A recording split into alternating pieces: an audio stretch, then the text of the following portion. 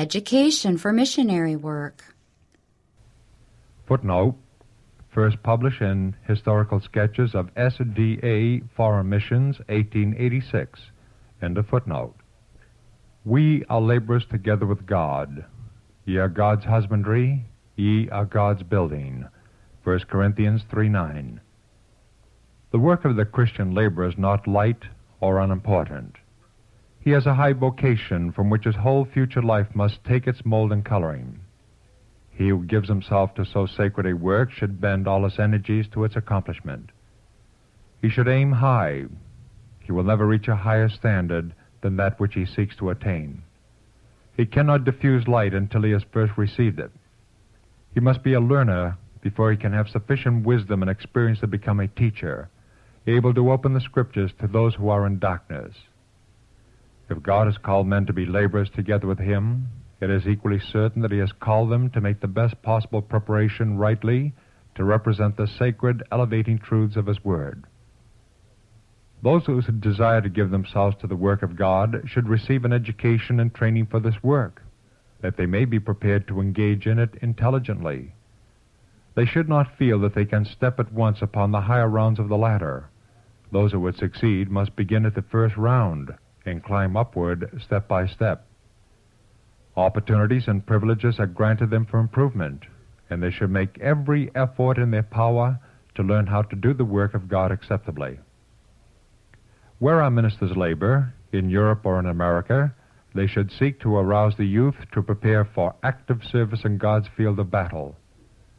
All who claim to be the servants of Christ have a work to do for him. The very name of servant conveys the idea of hire, work, responsibility. To everyone God has entrusted powers to be employed in a service. He has given to each his work, and he requires that every faculty shall be improved to his glory. Subheading, the training of soldiers. Just in front of our printing office in Basel, Switzerland, is a large park of many acres reserved by the government for military drill. Here every day, at certain seasons of the year, we see the soldiers training. They are drilled in all the duties of the army, so that in case of war they may be ready at the call of the government to engage in actual service. One day a fine tent was brought upon the ground. Then came the discipline of pitching it and taking it down. Instruction was given as setting it up in proper order, every man having a specific work to do. Several times the tent was pitched and taken down. By another company, many small cannon were brought upon the ground, and lessons were given by the officers in the matter of moving these quickly from place to place, in taking apart the cannon wagon, and setting the gun ready for use, and in quickly attaching again the four wheels so as to be ready at the call to set them in motion in an instant. Ambulances were brought to the ground, and the sanitary corps were taught to take care of the wounded. Men were laid upon stretchers, and their heads and limbs were bandaged as are those of the wounded on the field of battle. Then they were laid in the ambulances and drawn from the ground. For hours, soldiers are drilled to disencumber themselves of their knapsacks and place them quickly in position again upon the person. They're taught how to stack their arms and how to seize them quickly. They're drilled in making a charge against the enemy and are trained in all kinds of maneuvers. Thus the drill goes on, preparing men for any emergency. And should those who are fighting the battle for Prince Emmanuel be less earnest and painstaking in their preparation for the spiritual warfare? Those who engage in this great work must take part in the necessary drill. They must learn to obey before they are fitted to command. Subheading, facilities for training.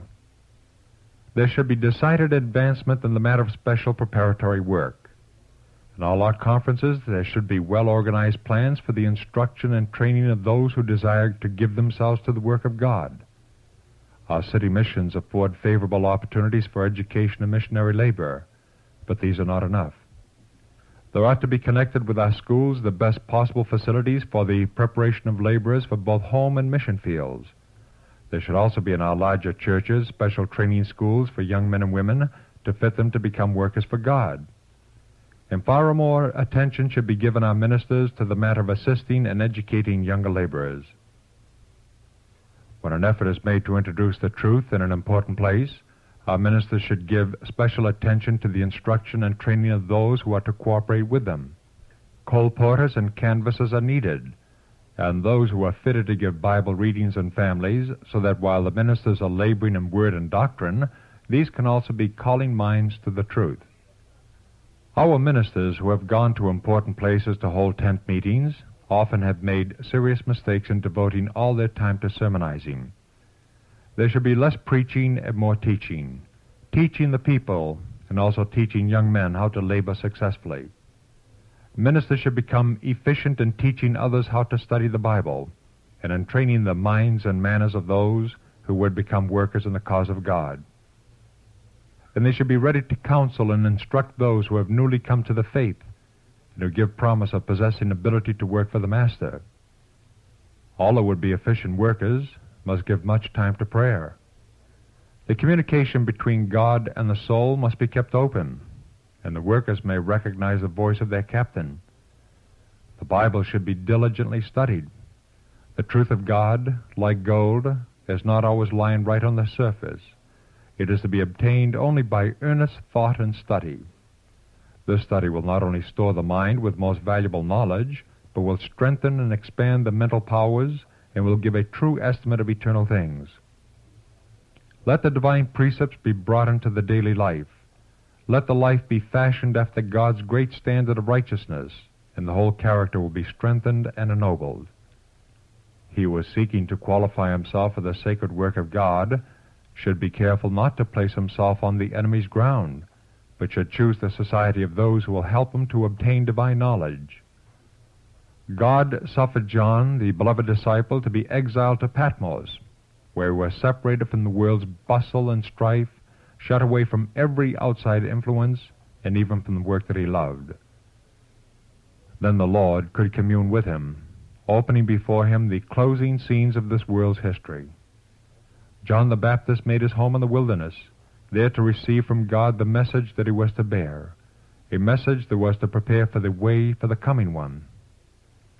So far as consistent, we should shun every influence that would tend to divert the mind from the work of God.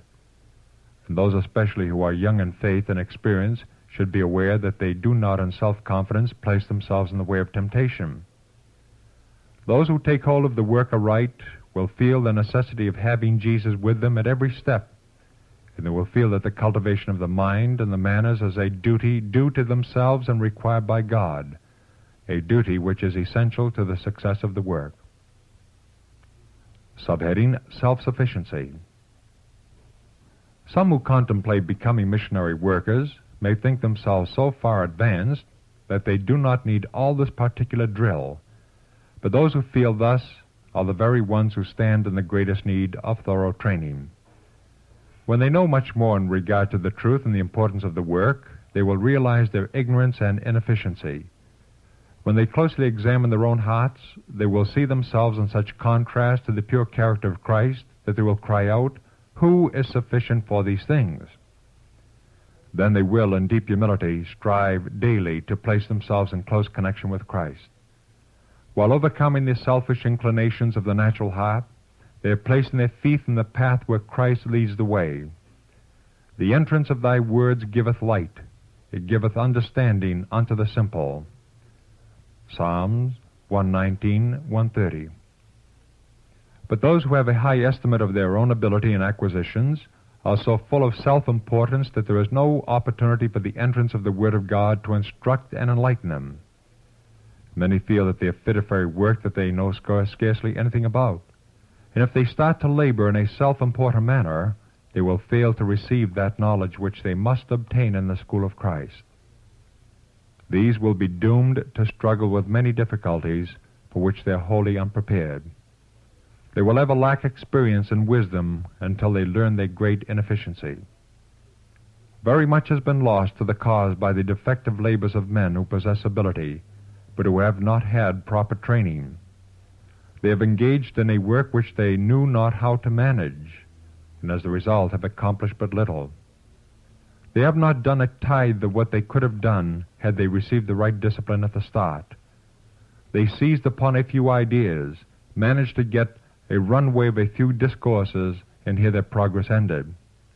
They felt competent to be teachers when they had scarcely mastered their ABC in the knowledge of the truth. They have been stumbling along ever since, not doing justice to themselves or to the work. They do not seem to have sufficient interest to arouse their dormant energies or to tax their powers to become efficient workers. They have not taken pains to form thorough and well-devised plans, and their work shows deficiency in every part. Some have given up in discouragement and have engaged in other employment.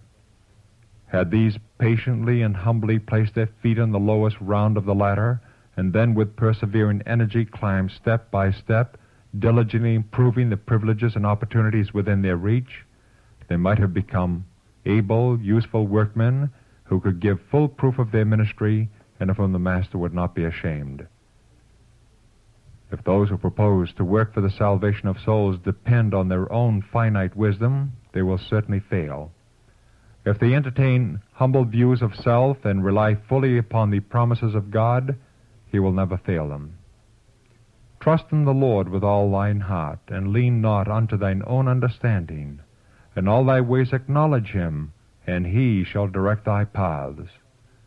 Proverbs 3:5 and 6.